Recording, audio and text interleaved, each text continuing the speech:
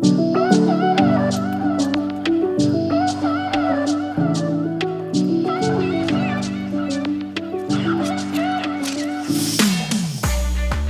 up, friends? We are back with another episode of the What Made You Do It podcast, and I'm your host, Sam Moore.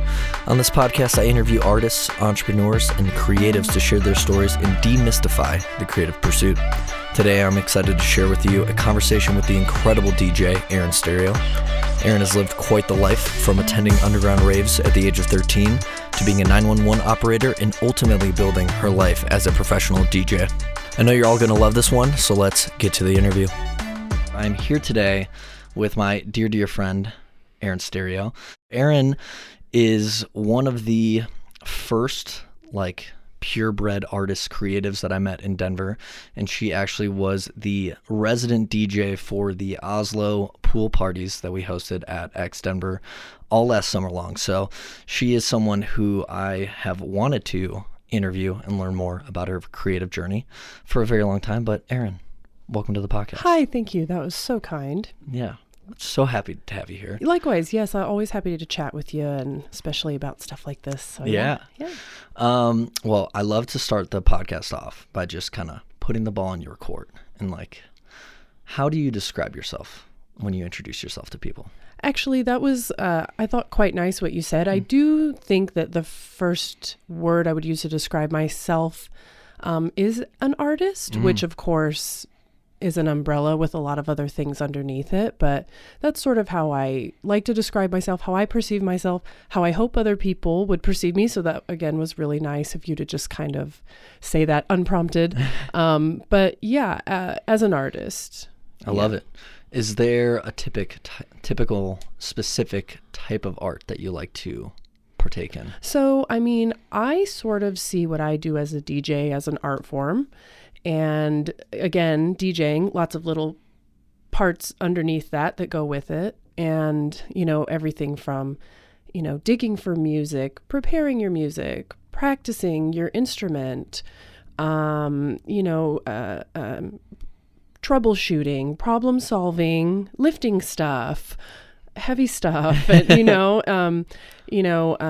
just kind of all of these little details that go with that. But DJing, once I'm finally behind the decks and I'm doing what I do, that is kind of, that is my art form there. Once I'm finally home after everything's been loaded in and set up. But so that is my art form, although I've done lots of other different things throughout my life that kind of all led me and served me to become a DJ, sort of gave me experience that ultimately served me as a DJ later.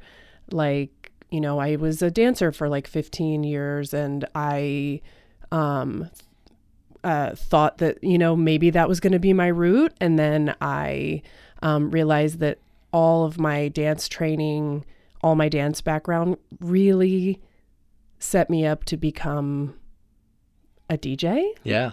Counting music, picking music, all these things. And same with, let's see, I've tried to play a ton of different instruments. I played violin, I played guitar. Wow. I a little harmonica, but again, I never really excelled as a dancer or as a musician, really. And those were kind of what I thought at the time, failed attempts at becoming an artist.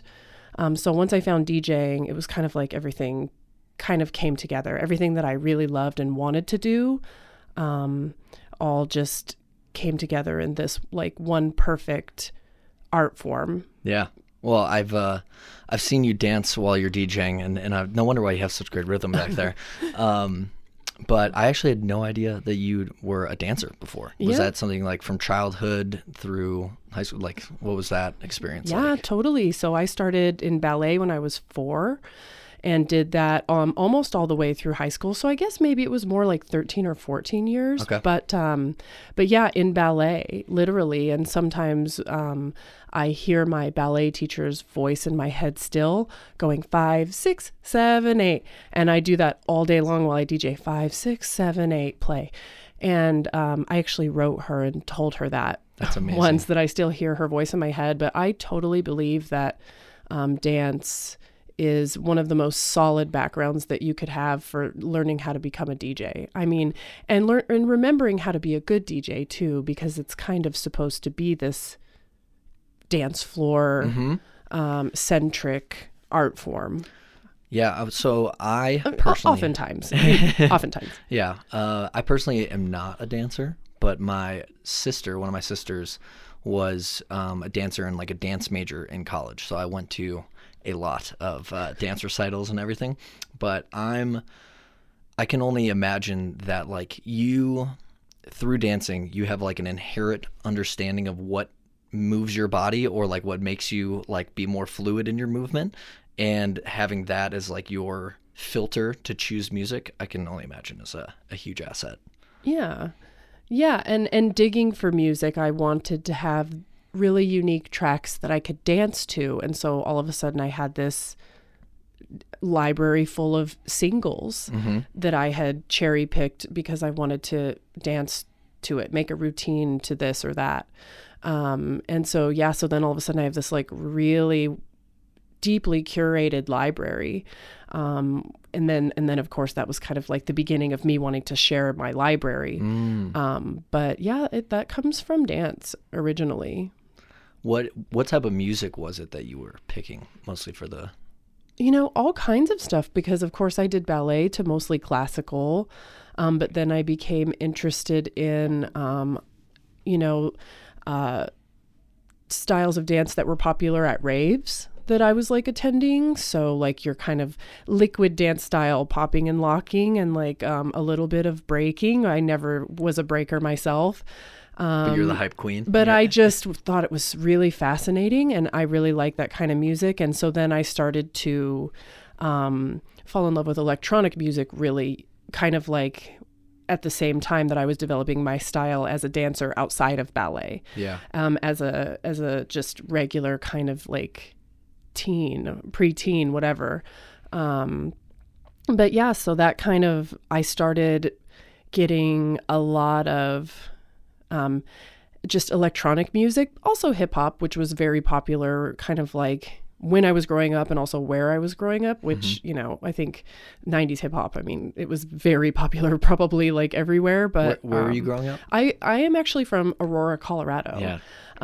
Colorado and almost Denver native, which is unheard of in these parts. Pretty darn close. Although, I'm very fortunate. The city has changed a lot. And so in some ways it's like a different city, but it's kind of always been a really nice home for me. Yeah.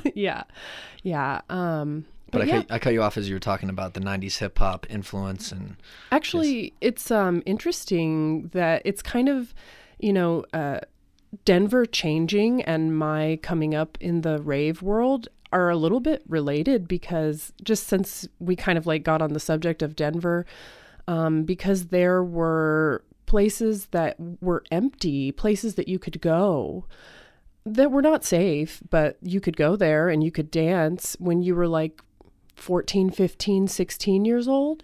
Insane. I mean, when I was seeing DJs at a really young age. Most people don't get to see a DJ outside of a wedding or a roller rink until they're 18 or 21 years old. And so I was watching dancers and DJs from the time I was seriously like 13 years old. Wow. And a lot of that did have to do with just kind of like the underground rave scene when there was a lot of empty space available for pop-up parties and things like that. Which again was not totally kosher or safe structurally, in some of these buildings, but also for all kinds of other reasons. But it was totally positive for me, and it really did kind of open my eyes to these different roles in parties. Like these dancers are so amazing and this DJ is way better than the DJ in the other room, and why? And like, these people who are done all the way up in terms of their fashion, they are a character, and all these like different party characters that I was learning about when I was like in middle school. Yeah. So, I mean, not most people don't key in on all those things when you're in that first of all, most people don't find themselves 13, 14 years old at raves, but also like they're not just in awe of everything, but like taking note of the DJ, taking note of who's performing better and why. And I'm just curious, have you always been like an ultra observant person, or where did that kind of come from? I think so, especially because I was young and not only trying to figure out who I was and who I seemed the most like, which one of these people am I? But also I was, it was chaotic. And I had, even after I had been to my third or fourth sort of rave or like rave-like party, I was still pretty nervous there. There was like a lot of people around and flashing lights, and it's really late and I'm supposed to be somewhere else. No one knows I'm here kind of like thing. Wow. So I was just kind of like, I think hyper aware as a result of trying to figure out who I was, where I fit in. And then also just because I was like, I can't believe I'm here. I'm like a nerd actually kid, but I'm like at this party. But yeah, so I think that, I just kind of was like, taking it all in. I was in total awe. So I just was like, never seen anything like that. Never seen a DJ flashing light, people dressed like this, people dancing like this, relating in this way, and been in a building like this, or had to figure out how to get here like that. So, I mean, it appealed to me so deeply. But again, that was like, could be an open field, which we don't even have an open field in Denver now, which is fine. I'm not, not knocking what we have now, but it's just different, Yeah. Yeah. And not to keep going deep in this, but so how did you hear about these raves? And how did you get there? And like, who were you with? I'm just like really curious about your logistics of being 14 years old at these raves. Yeah. So, there was neighbor kids who were older, but we knew them because they're from the neighborhood. And I was used to listen to this late night electronic radio show on like, whatever local Denver radio. And I was so obsessed with that sound. And I didn't even understand like what those instruments were. I'm doing quotations if you're listening, but I didn't know what was making those sounds. But I was really interested in it, and I kind of, heard some of the neighborhood kids listening to music like that, and they're like, and I'm like, what kind of music is this? And rave music, techno. It's like, oh, okay, rave music. What's rave? Yeah. Like, I don't know what that is. Techno, okay, I get that. But yeah, and so then just kind of like one night, staying the night at someone's house, hop into a car, and go somewhere that's based on a map point. And sometimes you have to call a phone number and listen to a recording and get the map, or you have to follow in a line of cars and hope that you don't get left behind at a red light or whatever the case may be. So it was like, these were dedicated party people. Yeah. Well, it's high stakes. I mean, if I was in that situation, I would definitely, I feel like it would amplify everything about the experience. Of Truly. Like, you're so in tune with the senses trying to locate the location and like, even you're talking about the red light thing, like trying to make sure that you're tailing close enough behind that, like if it turns yellow. Yeah. Oh, yes. Super interesting. Okay. So you're in like middle school into high school, kind of like transitioning almost from classical ballet dance into the rave scene. Was there a moment in that time when you thought like, I want to be the person that picks the songs, or like, I don't know if you had the verbiage of like, I want to be the DJ, or I'm just curious about that moment. I didn't understand that at first, but looking back, I think I did want to be that. because I used to do stuff like point my speakers outside, like outside the window of my house and play music for outside. Like that's and I was like, why am I such a weird poser? Like at the time, I was like, why do I have the urge to like pick a song to unroll my windows and pull into the parking lot in high school? Why am I like this?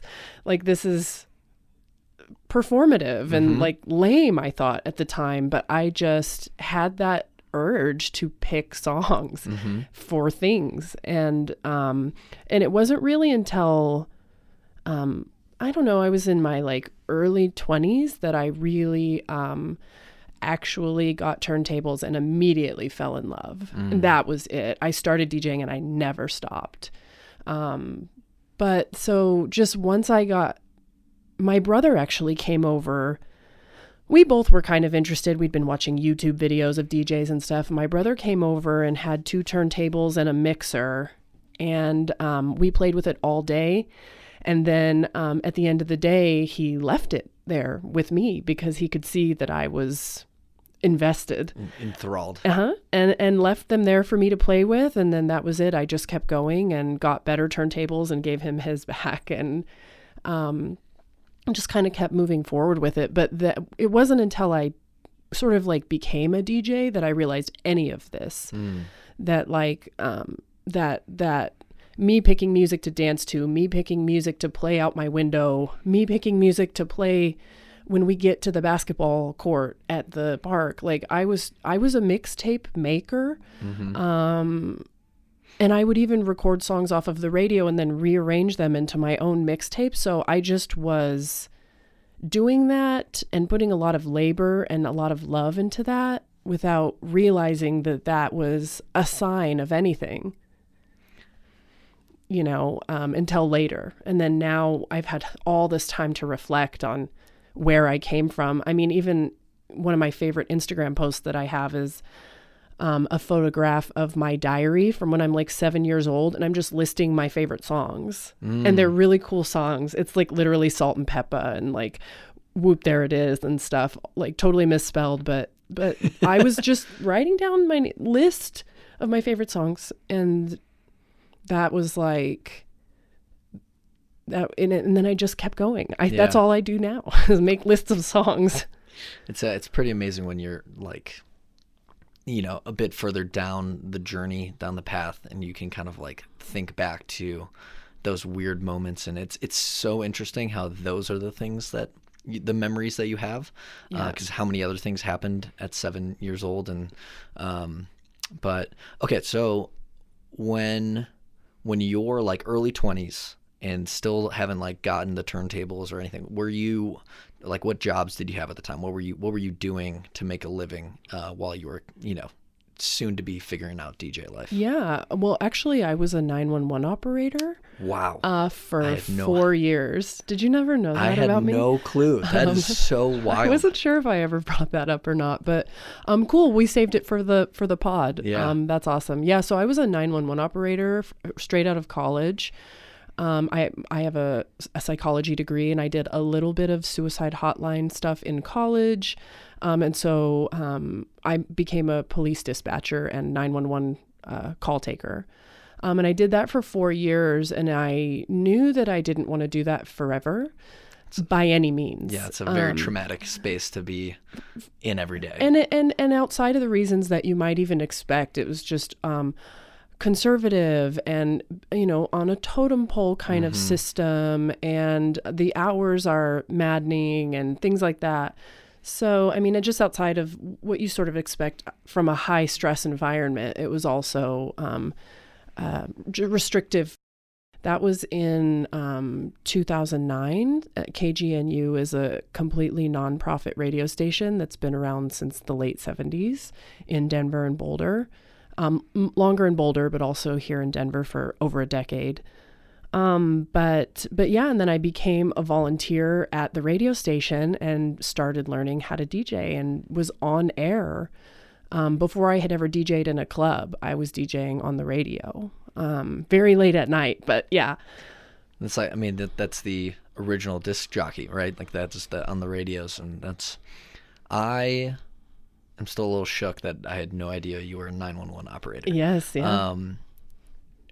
Not to, has nothing to do with music, obviously, but I'm so, like, do you have any like days or shifts or just like memories that were like particularly jumped out, and maybe times where you're like, I need to get the out of here as a dispatcher? Yeah. Well, one of the things, I mean, I of course dealt with things across the spectrum in terms of helping people, but also receiving those calls that that don't end well.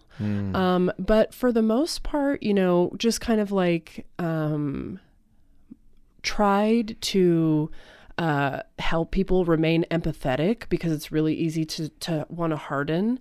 But I tried to remain empathetic, and I was pretty successful with that. But some of the thing that made me realize I need to really, really move on was just kind of, I can't remember what it was. There was a call that came in, and it was on the border of one city and another city. And it came in to me, I transferred it to the other city, and they transferred it back. So there was basically like a 3 or 4 minute delay on this. It was a car fire.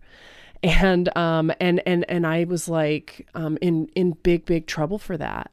And I had a pretty stellar reputation, and actually it turned out fine. The fire department got there, but because that was an error of about like 2 or 3 minutes, I was like written up and was on, like probation after that. And I just thought, I cannot have a 2 or 3 minute error be the thing that changes my life or somebody else's life that I'm responsible for. Like I said, luckily that night it turned out fine. The fire department got there, they put it out.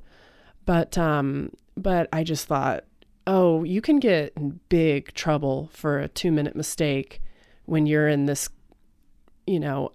position. So I just thought, this isn't what I want for myself. Mm-hmm. At first, I kind of thought it was my duty to do it because I felt that I could do it well.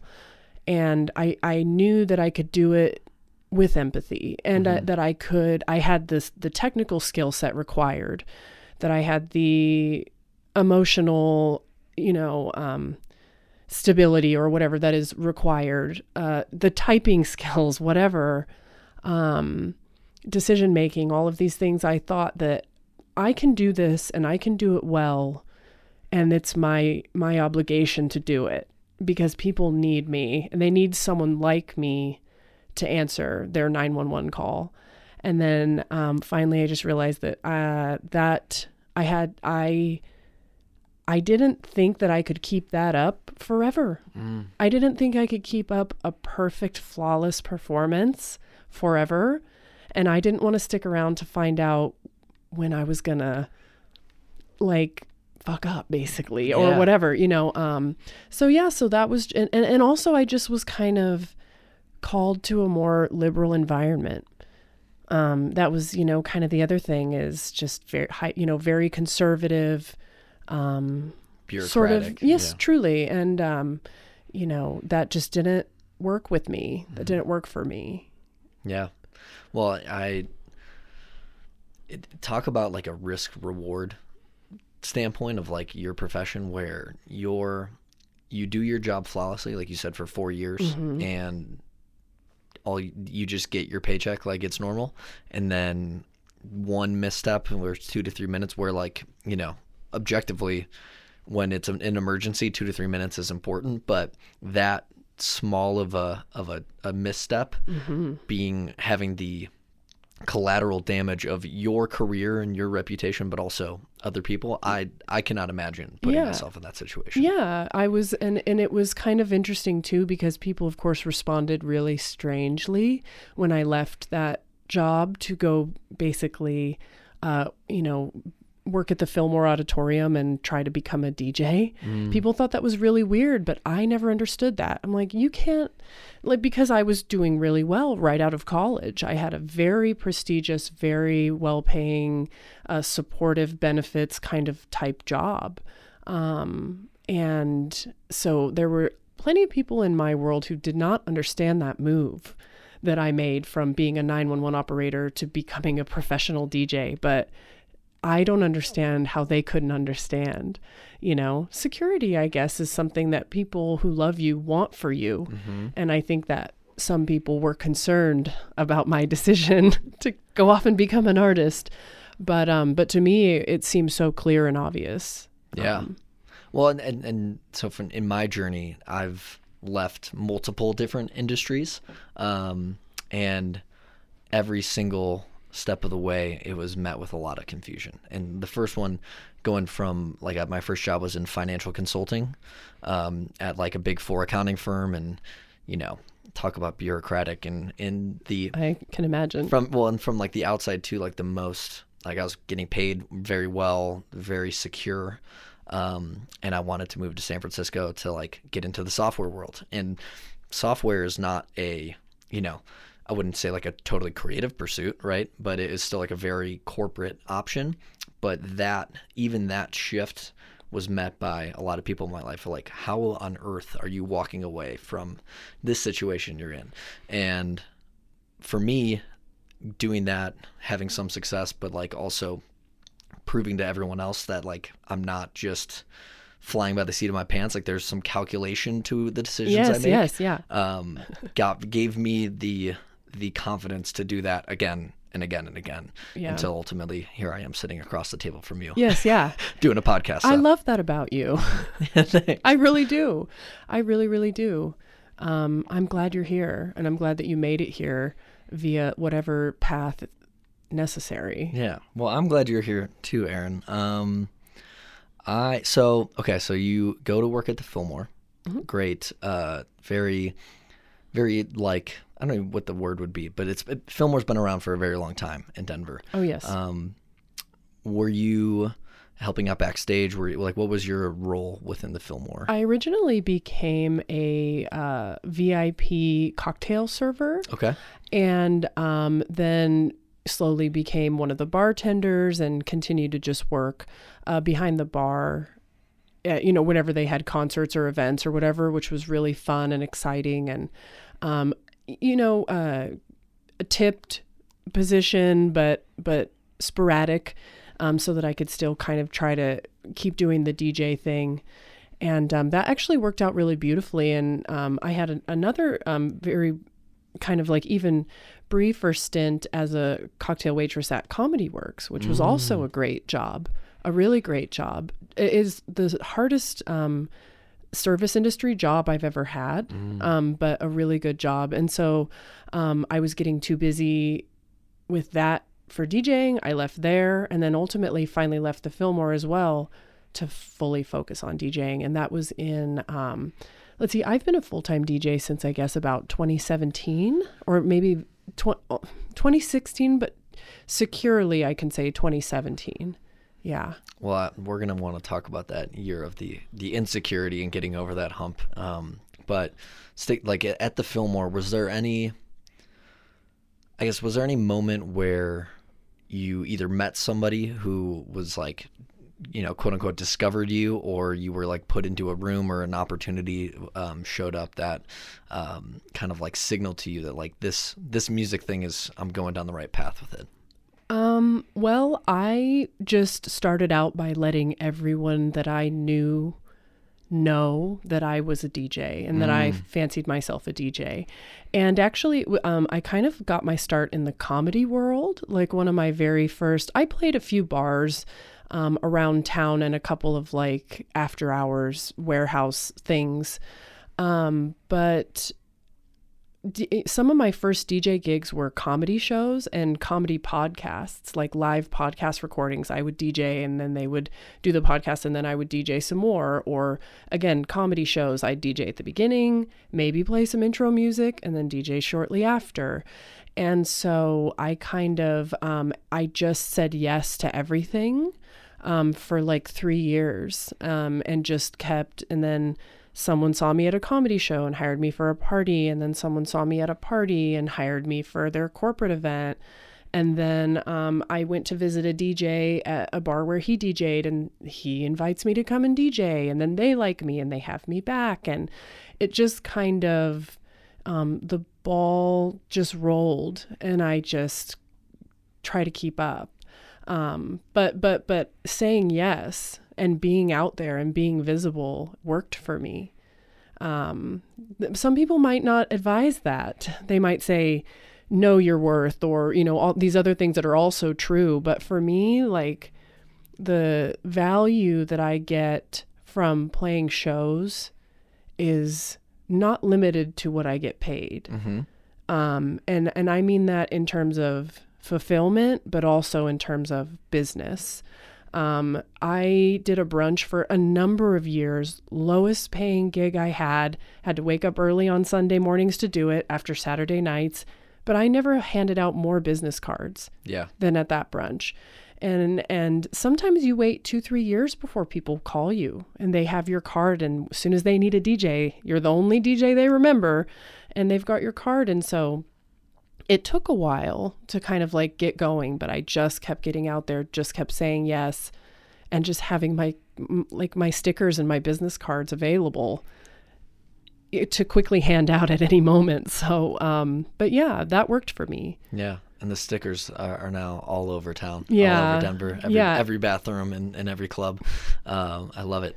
So the introducing yourself as a DJ, I mean, even today, like, it was probably a year and a half into having launched Oslo that I finally felt comfortable introducing myself as an entrepreneur. I did it. Like, I had no other title, no other job description to give people.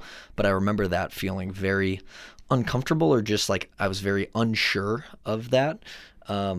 But for you, like, was that advice you were given from someone, or how did you choose to, like, I'm a DJ and I'm going to tell everybody I can, so that I repeat it enough so I believe it and it actually happens? Yeah, I just think that part of what drives me is the sharing of music and elevating music that I think is really good, because I happily spend a lot of time looking for music and remembering music, and basically what I say, finding and combining. That's like what I do, is find and combine music. And so I wanted badly to share with people, and also, you know, just to kind of express myself, and sort of just put my taste out there and see what people thought. And so I was driven to play for people, so that they would be happy. And so I wanted to play gigs, and I just was like, I'm a DJ if you guys need a DJ for whatever. And, you know, between those two jobs that I had at Comedy Works and at the Fillmore, I was meeting lots of people. So I just started mentioning it, and then you show up and you do a really good job, and then you'll get another thing out of it, that ideally. And you know, if you keep going with that, you just keep building and building and building. But that's the whole key, is to show up and do a really good job, and to be someone that people want to work with. Mm-hmm. You know, to be the best at what you're the best at, first and foremost, but also be a cool person, be a polite person, mm-hmm. things like that. But yeah. There's no substitute to just being likable and being somebody that people want to be around, especially in something like, I can imagine DJing, where I'm throwing a party and I'm hiring somebody to not only, you know, check a box of what's needed for the party, but to, like, be a very central piece of it. If you're a cool person, that makes you infinitely more, which is probably why I called you every time I needed to. I really appreciate that. A pool party DJ. You know, you've always given me free reign, and so I appreciate that. Yeah. Okay, so you're doing your cocktail waitressing and getting into the DJ space. Was there when did you decide, like, I need to focus on this full time? When I was expected to work at my job on like New Year's Eve or something like that. And it was like, New Year's Eve is a huge night at the Fillmore always, but also as a DJ. And I just, was tired of trying to make the choices, because it's like, if I don't work tonight, I'm going to lose my job. But, if I just did not want to stop the flow. I didn't want to stop the momentum of my DJ career by turning anything down. And again, I don't know if that's the right approach or not, to just hustle forever and just keep going and doing that for, as long as it takes. But that's what I did. And so I just knew that I couldn't choose anything over DJing anymore. Mm-hmm. And that I believed that it was just getting in the way. Yeah. Well, and I think that personifies what an artist, in my opinion, what the definition of an artist is, because if you're able to continually choose other things over your art, then you're not, that's the main thing is the main thing, but you had to make the decision that like DJing was the main thing. And if you're someone or something getting in the way, like, I have no time for you. Yeah. And especially because it's something that I'm uniquely suited to do. Mm-hmm. Lots of people are bartenders, and lots of people are really good bartenders, way better bartenders than I was. Totally. But I'm probably way better DJ than them, and so I just kind of thought, this is what I am suited for. And again, to sort of touch back onto what I was talking about as a dispatcher, I felt like I can do this well. Mm-hmm. I can do it, and I can do it well, and I can express myself. I can, while I'm serving other people, this is it. Yeah, it was clear. Yeah. It was very clear. What was that first year like then?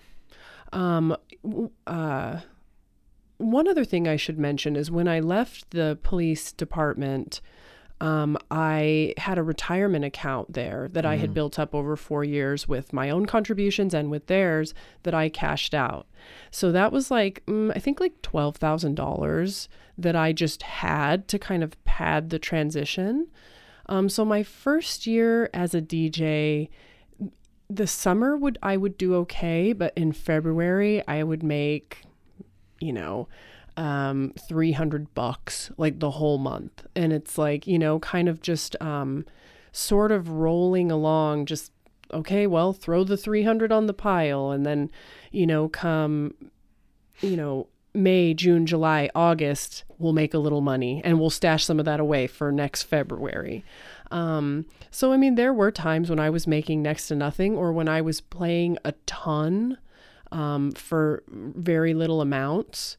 But the experience that in DJing, the more you play, the more things go wrong, the more you learn how to fix things, how to get through things, how to troubleshoot things, not only as a performer, but also in terms of equipment. And so just that experience from just playing, setting up, tearing down, this went wrong, that went wrong. Oops, I left the reverb on this channel over here. Oops, I left the mic on. Oops, I didn't move this thing over. Just any 1,000 things that can go wrong start to go wrong when you play a lot, until all of a sudden you can't be shaken.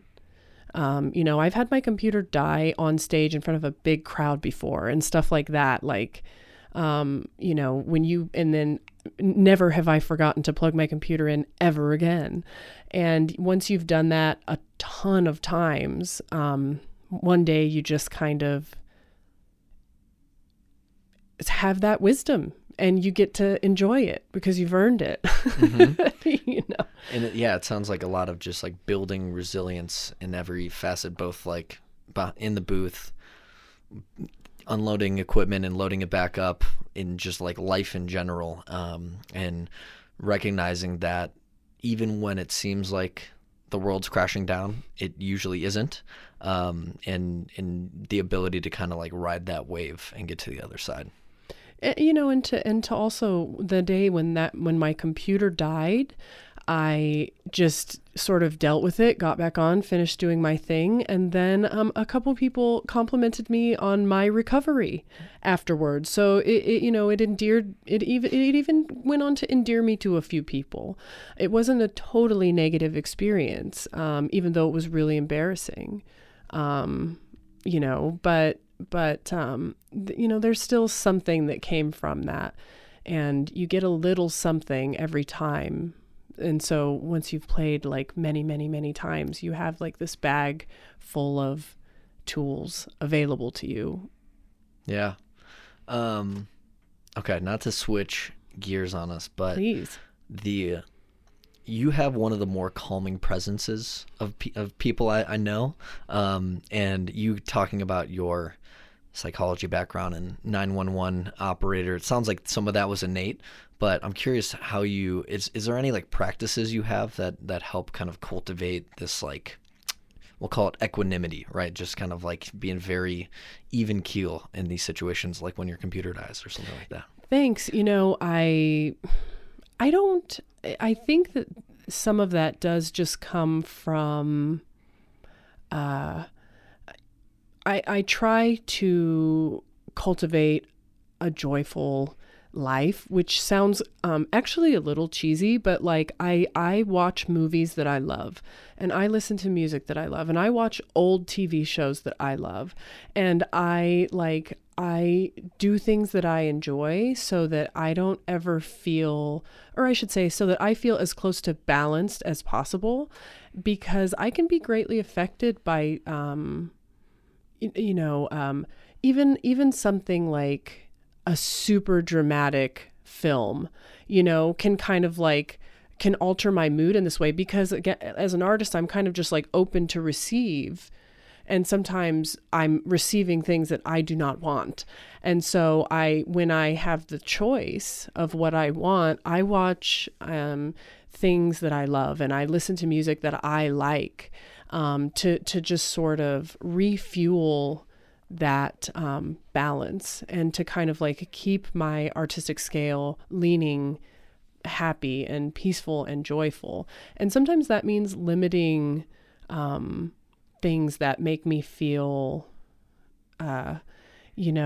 super, super sad, like a super sad documentary. And it's like, this is important. I fully understand that. I'd actually, I would even actually read an article before I would watch this documentary, because I have to protect my 3 hours of my peace when I'm at home, kind of doing my thing. And, thankfully I stay up with things pretty well on TikTok, thank God. And that has a nice way of sort of helping me take in some of the world's sadder, more tragic news, and also some of just the heavier drama, fiction.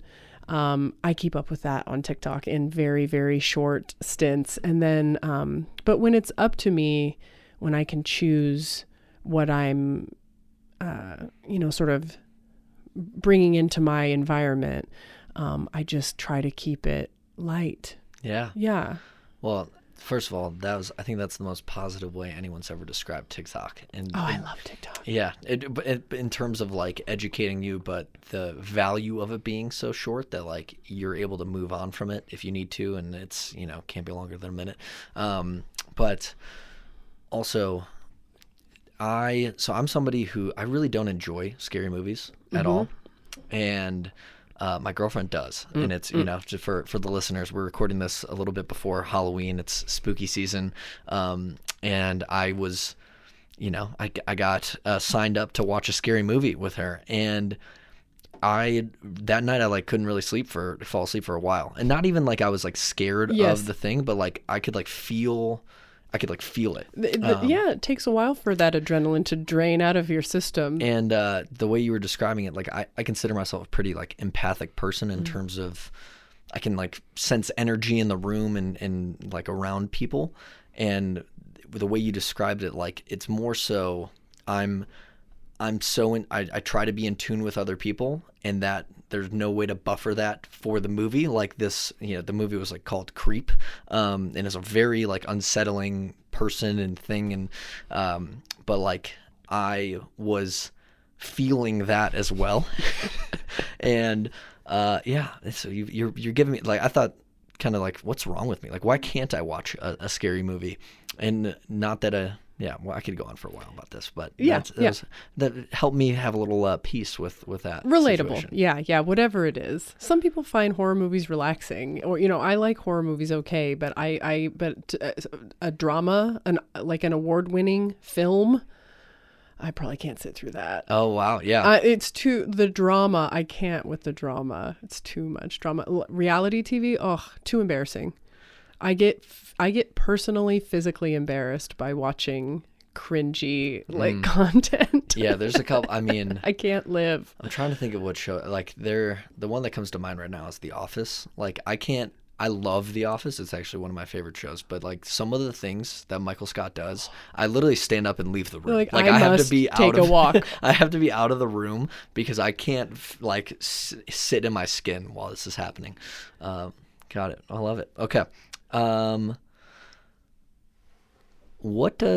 So if you could like script out an ideal day, like not like a work day ish where you're either playing a show or something, but like, what does an ideal Erin Stereo day look like? Yeah. I kind of just wake up whenever I'm ready, which is usually still fairly early in the morning, but without any I don't have alarms or anything like that. And that's one of my greatest like joys, having left my job as a dispatcher, is just no more of that. But how many hours of sleep do you try to get? I don't sleep well. A lot. Enough time usually on my nights off, but I don't sleep well. Mm-hmm. So hard to say. But yeah, I sort of wake up. I actually do like to go to the gym first thing in the morning. For a long time I just did yoga, but I'm really into the gym right now, which I can't believe I'm a gym person, but I am, and I really like it. Mm-hmm. And I'm thankful that it finally happened to me, that I like actually like it now, because I've come on and off of being a gym person a number of times, but I just kept going back and it finally caught. So that would be my ideal first thing. Come home, breakfast, a shower, that kind of a thing. And I like to work. My best brain hours are kind of basically right after breakfast until around lunch. So from, 10 to like 2 in the afternoon is kind of my most effective, or actually I'd say even from 8 in the morning when I wake up and I'm at the gym, mm-hmm. I'm most alert during those hours. But then I eat lunch and I'm usually least alert in the afternoons. And so this is one of the great parts about being a DJ and also being an entrepreneur, is I chill and either read or nap or just kind of like completely disassociate on my phone or whatever every single afternoon for basically as long as feels right. And then waking up, so yeah, like I'll work for those hours before lunch, kind of have my afternoon off, usually work a little more. And this is my life and also my ideal day because I'm doing it, and this is how I like it. A little bit more work, kind of like get ready, watch something, play a show, mm-hmm. like that is, and then come home. I like traveling out in the world and stuff like that, but an ideal day, I end up at home at the end of the day. But I mean, that's pretty close to what my life really looks like. That's what I like. Sounds magical. Yeah. And like, that work period could be anything from practicing, downloading music, making edits, working on new songs, administrative stuff like sending invoices and W-9s and updating my calendar. So quote unquote work, designing posters, all of these kinds of things that we do as artists and business owners can fall in that little area. But I really work for like, outside of the club, when I'm at the club, I could play anywhere from 2 to like 4 or 5 hours. And then when I'm at home, I'll work for anywhere from like 2 to 4 hours a day, depending on what I have that night. But some days that work is more fun. So like on my ideal day, I'd probably be like downloading music. Yeah. Yeah. That's what I really like. When you're searching for new music, what's like, I gotta imagine it's similar to like what most research is, where like you try to find a thread and then you just keep going and looking for that. But I've never been a great excavator of new music, and I think a lot of it just has to do with my patience and my lack of attention span for something like that. But I would love to learn more about what your research process looks like. Well, first of all, that's totally like one of the reasons why I love what I do, because I sort of feel like I enjoy this and am suited to do it. And so I'm like, you don't have to spend time doing it. I'll just bring you stuff. And then if you like it, you keep it.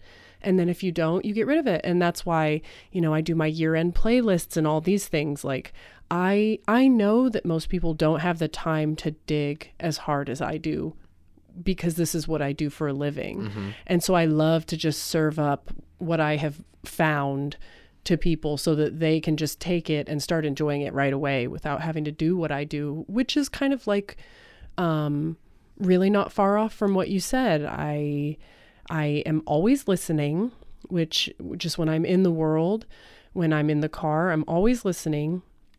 I have record pools that I check. I pull music from TikTok. I dig on just music downloading websites, on Spotify, on playlists, on just kind of like, yes, following a thread. This artist who I follow has a new album with this person on it. I'll go look there.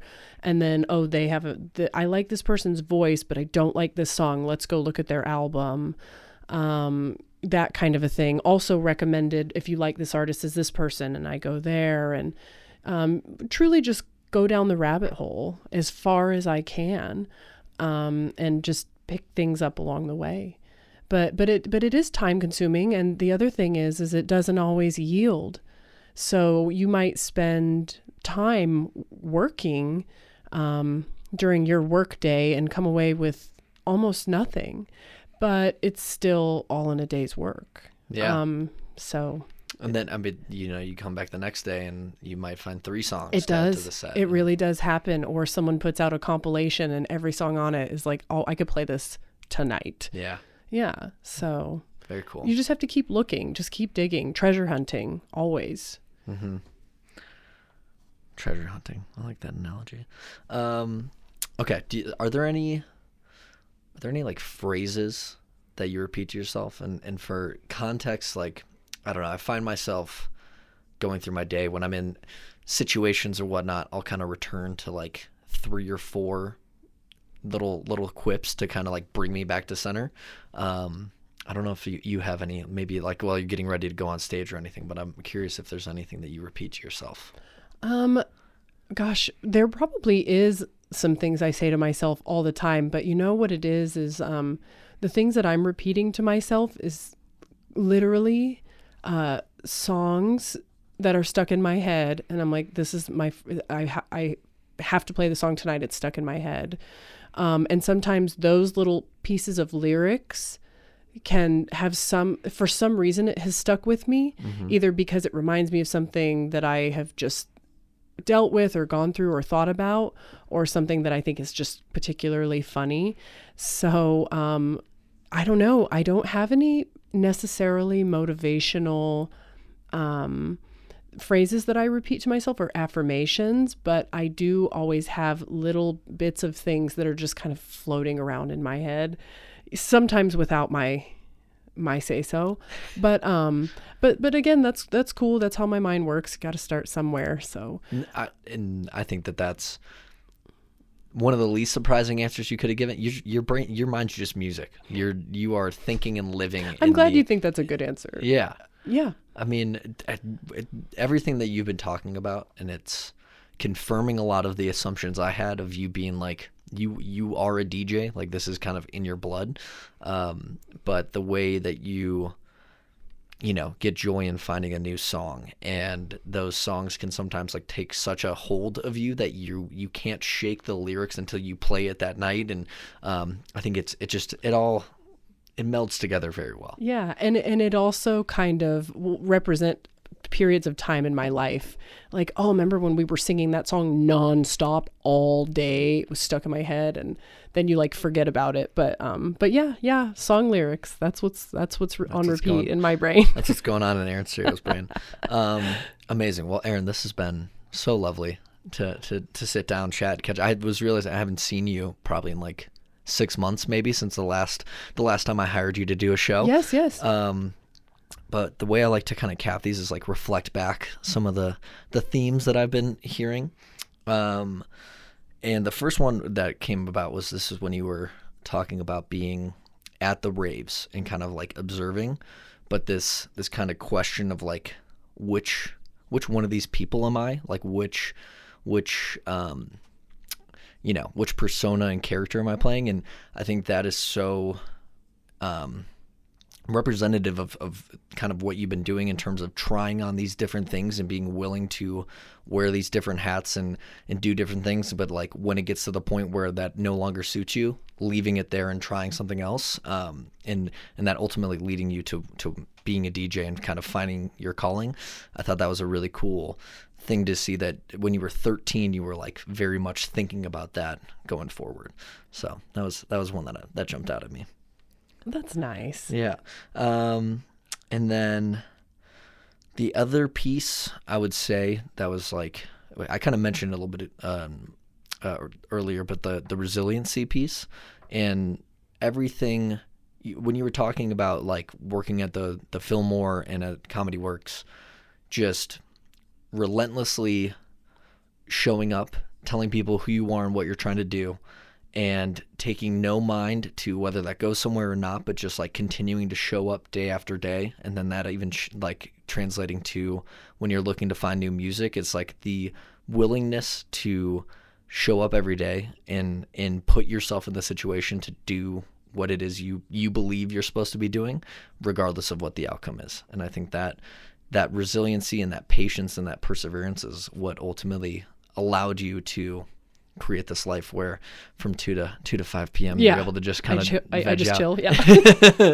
Which is, I mean, but that's like, I think just to even call back to that, you're only able to do that because of the nights, weekends, all the days where you sacrificed, sleep and relaxation and going out with friends to either go play a show or go work at Comedy Works so you can pay rent, so you can go back and continue to do it. And it's, as your friend, very, very cool to see you in this stage of life. Thank you. Yeah. Oh, I really appreciate that. Yeah. It's nice. Of course. Yeah. Well, and Erin, so after every single show, I'm pretty sure I'd go up to you. I'm like, you're the coolest. Like you're going to be blowing up, and watching you be on that path and being able to sit here today and also realize like you're just the chillest person who also like saved people's lives as a 911 operator, which is the most casual, like first job out of school to drop.